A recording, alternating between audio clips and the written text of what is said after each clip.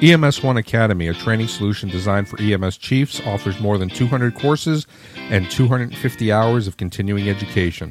Our modern learning solution includes flexible reporting capabilities and features to upload agency-specific courses and track credentials for recertification. Easily streamline daily administrative workflow with EMS1 Academy. Start your free trial. Visit www.ems1academy.com/InsideEMS.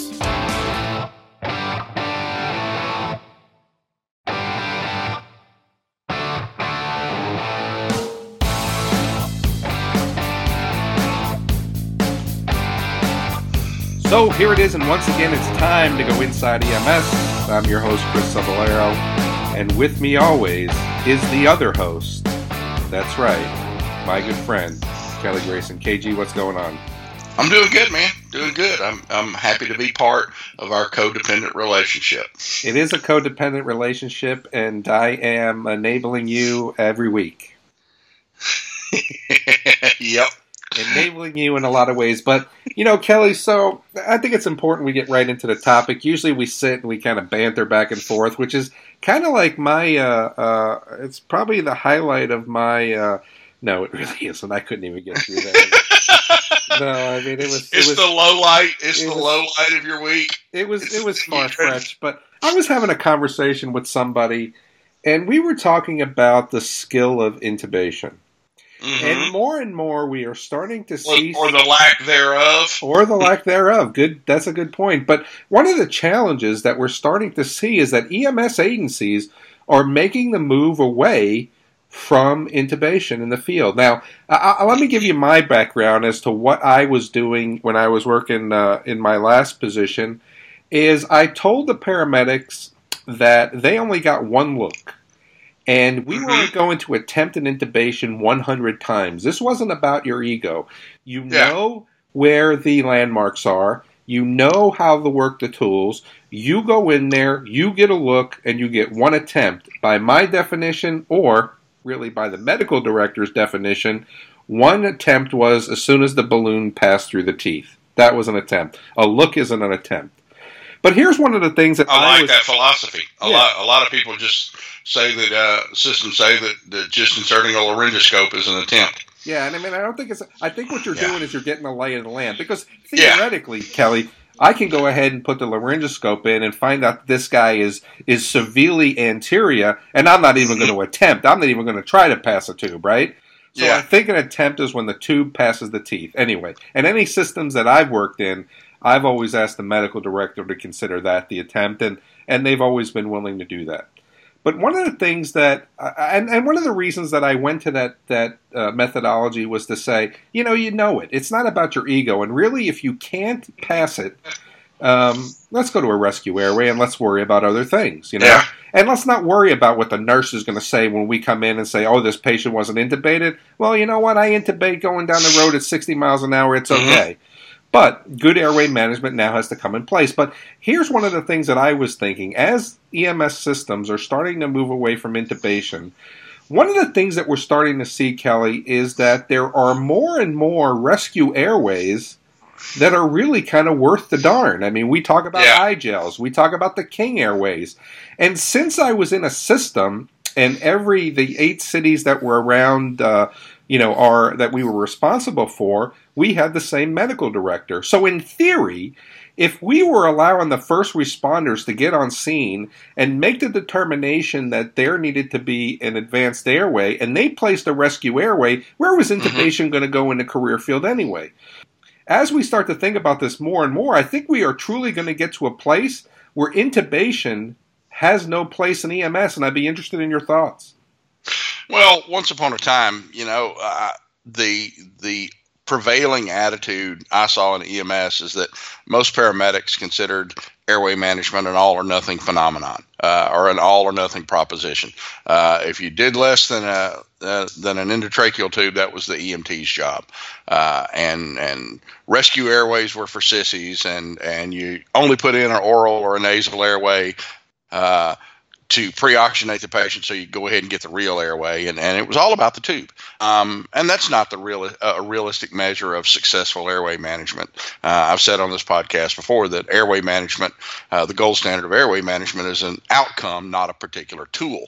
I think our skills are tremendously degrading and rusting out at endotracheal intubation in particular, in part because, like you said, we do have better options. But the problem is that even though we have better options out there, they're still not going to be sufficient for some patients. There's going to still be a small subset of critical patients that are going to benefit from endotracheal intubation.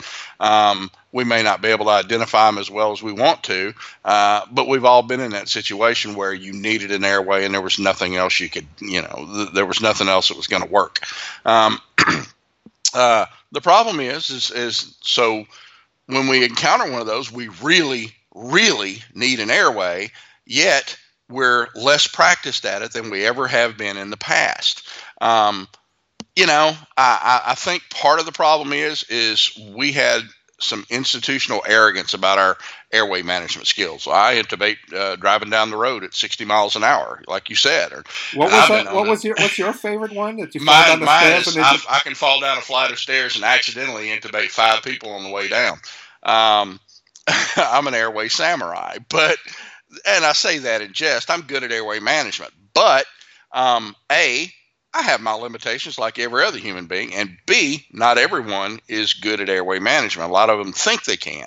So I think we're suffering from rust out because we're using alternative devices, and many of the patients that we thought would benefit from intubation, now we have compelling evidence that they don't. So those less than critical patients, or those critical patients that can be managed by other means, we're not intubating anymore, and we're losing those opportunities to practice our craft. Our standards have sucked for so long. For the longest time, COAMP's standards for successful completion of a paramedic class was 5 successful intubations. It's getting better. And they're starting, they in recent years have started to really look at that number and realize that it's totally inadequate. But the fact remains that there are plenty of paramedics out there practicing right now who have done 5 intubations on SimMan or in a controlled situation in an anesthesiology or operating suite, and that's all they've done. And then they do one every few months, or God forbid, once or twice a year, and they're just not skilled at it anymore. I think we have to divorce our ego from the equation. The question is, how do we do that?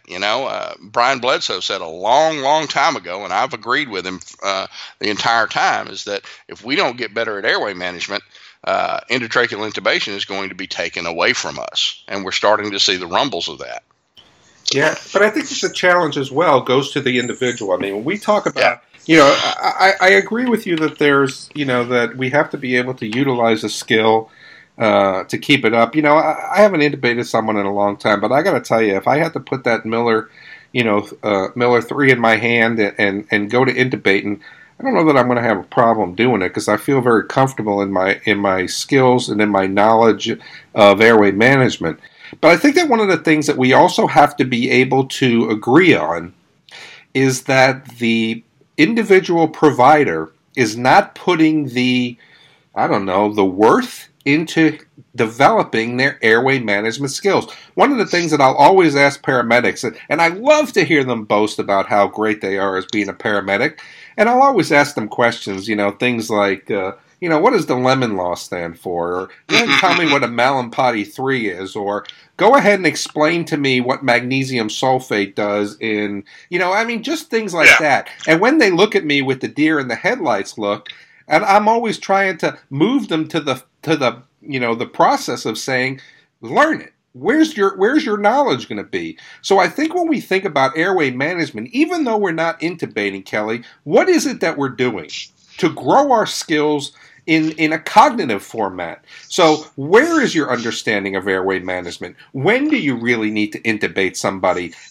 When was the last time you used a bag valve mask and you bagged somebody all the way to the hospital? Not because you needed to intubate and you couldn't, because you wanted to practice your skill of using a bag valve mask on somebody and take them to the hospital. Well, wait a minute, Chris. If somebody needs to be intubated, we need to intubate them. Well, if you need to protect their airway, you need to intubate them, not if you need to ventilate them.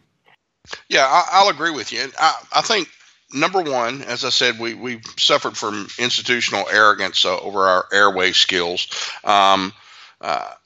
Another failing in EMS that we often see is that we're all about a tool and a toy, and not about the education and the outcome that results from it. We're all about what we can do to a patient, what not necessarily what needs to be done or not done. We're skills focused and intervention focused rather than a broad body of knowledge. So part of our problem is we focus on intubation when what we need to do is be experts in airway management. And that's a constellation of things you can do, from your supraglottic airway management to being proactive in managing people, their breathing and respiratory and ventilation status proactively, so that they never get to the point where they have to be artificially ventilated, and so on and so forth. We see this all the time now, and the device manufacturers, bless them, they spotted a market niche and they're exploiting it, but they know their market, and no one wants to say, hey, we need to add 100 hours of airway education to a paramedic class and double the amount of airway education for an EMT class or any of that kind of thing. What they will do, though, is they'll buy a $5,000 King Vision. Well, let me cut you off. Because that's a cool toy. Let me cut off your thought. I don't know that we have to add 100 hours into paramedic school. I really think that needs to go to the organization standpoint, because we can't learn everything. We can't master everything in paramedic school. I was throwing that out as an example. But here's the problem. Using that, even if we put that on the organization, we still are not getting adequate clinical experience. You send a paramedic student to school now, and they're going to be fighting with anesthesiology, respiratory therapy, and nurse anesthetist students, and probably paramedic students from other programs, all jockeying for adequate clinical time. And there's just not enough to go around in many systems. So a lot of, your bigger systems with strong medical direction and strong clinical support and strong oversight and established relationships with teaching hospitals can probably go do that. If you work for Podunk Ambulance Service and your closest hospital is Podunk General with 13 beds, you're probably not getting that amount of clinical time. And that's the situation where you probably need it the most in those rural areas. Here's the answer. I'm going to give you the answer right now. I'm all about answers. I'm that guy. I'm the answer guy. So you're all about that bass. All about that bass, about that bass. But here's what I think we need to do, Kelly. And you and I have been a critic about paramedic and EMT education for a lot of years. This is the way that I think we need to move into the future of EMS. When you come out of school, when you come out of a paramedic school, and maybe the paramedic schools need to be ranked or rated according to the products that they are graduating from their course. But when you come out of paramedic school, EMT school, you're considered to be an apprentice. And maybe an apprentice has a certain amount of skills, Kelly. I mean, maybe, your airway management is at the basic level and rescue airway. Maybe you're able to do defibrillation. I don't know what that looks like. Maybe you're not able to put in EJs, but you can put peripheral lines in. So, but then from there, I think it's up to the organizations now to develop a competency-based system that gets you to the next level. Let's say it's journeyman. And I'm taking this model from when I was in the Air Force. I would come out of school, I was an apprentice, then I was a journeyman, then I became a supervisor. And I had certain qualifications that I had to meet before I was eligible to reach that level. And then, so when we talk about being an apprentice at a school and then going to a journeyman, this is where you learn your airway management. I mean, in-depth airway management. I'm talking about all the ins and outs and the art and science behind airway management. Same thing with, maybe you have a basic 12-lead knowledge, but now as part of your competency, you go to an intermediate, where you start to learn the the advanced bundle branch blocks, where you start to learn the hemi blocks and then go into an advanced 12 lead, in your next level. And so you take the time to learn all those things. I mean, what do you truly need to know when you come out of school as an EMT? What do you truly need to know when you come out of school as a paramedic? Do you have to be at the top of the scale, or can you take another year or two of on-the-job training with a competency-based system that allows you to work into your skills to get the knowledge that you need? Wouldn't we be better served that way? Yeah, I think so. And the concept of paramedicine as a skilled trade craft, like you described, the apprentice, journeyman, master, is one that I've heard before, and actually I think it has a lot of merit. The problem is employers and agencies are going to push back against that, and so it's going to take too long to create a competent paramedic. But they're also locked into the old the paradigm that we have, that we give them crappy education or limited education in the classroom, and then we rely on the job training for the rest, which leads to really crappy paramedics in some places that with agencies that don't do good on the job training, and really stellar paramedics in the places that have that commitment to training. So yeah, I can totally see that, and I would be behind that 100%. The question would be how to make that happen. I don't think it does happen. I mean, I think you've got to change the paradigm of a career field. But I think one of the things that I'm really trying to point out here is that the organizations have to step up. I mean, we're not going to, you and I aren't going to go ahead and set against the whiteboard here and change the paradigm of EMS education, on a half-hour podcast. But I think what I'm trying to bring across to you the most is the organizations have to take responsibility for the growth of the paramedic and not just leave them willy-nilly to say, okay, go ahead and get the training that you think you need. Go ahead and develop your skills. And I go back to this one, Kelly, all the time, that the number one call that gives the paramedic the most trepidation is what?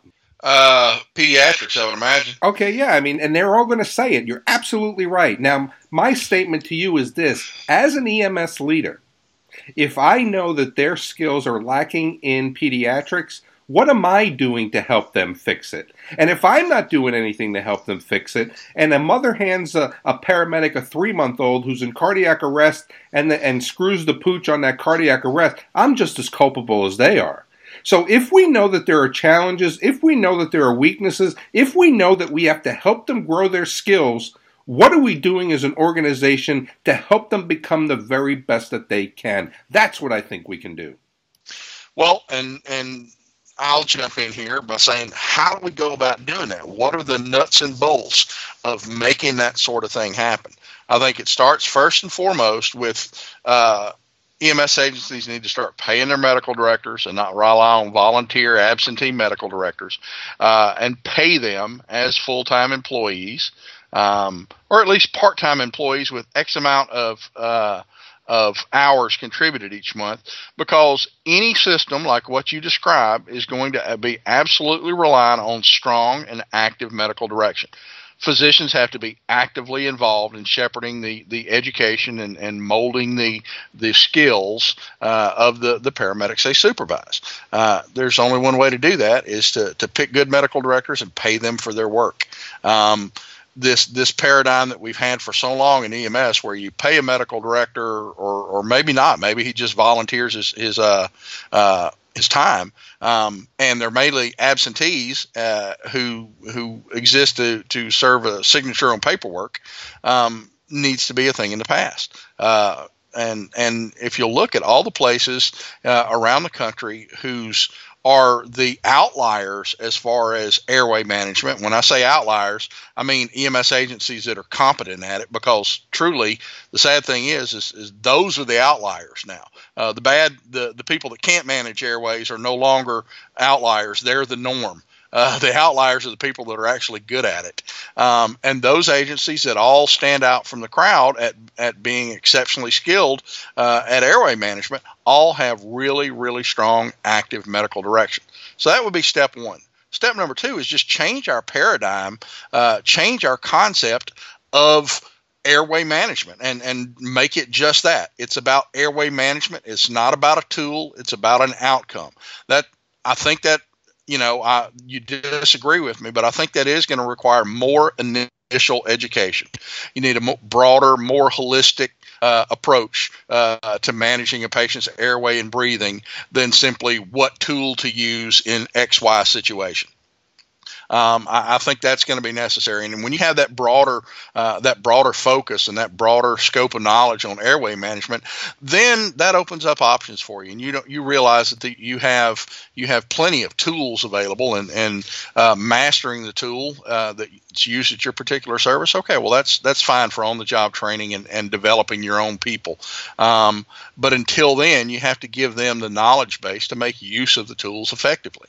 When you teach someone when carpenters learn their trade, they don't learn, this is a skill saw, this is a hammer, this is how you use a hammer, this is how you use a skill saw. Now go build a house. That's not how they're taught. Engineers don't say, okay, here's a slide. You don't hand an engineer, here's a slide rule and a graphing program.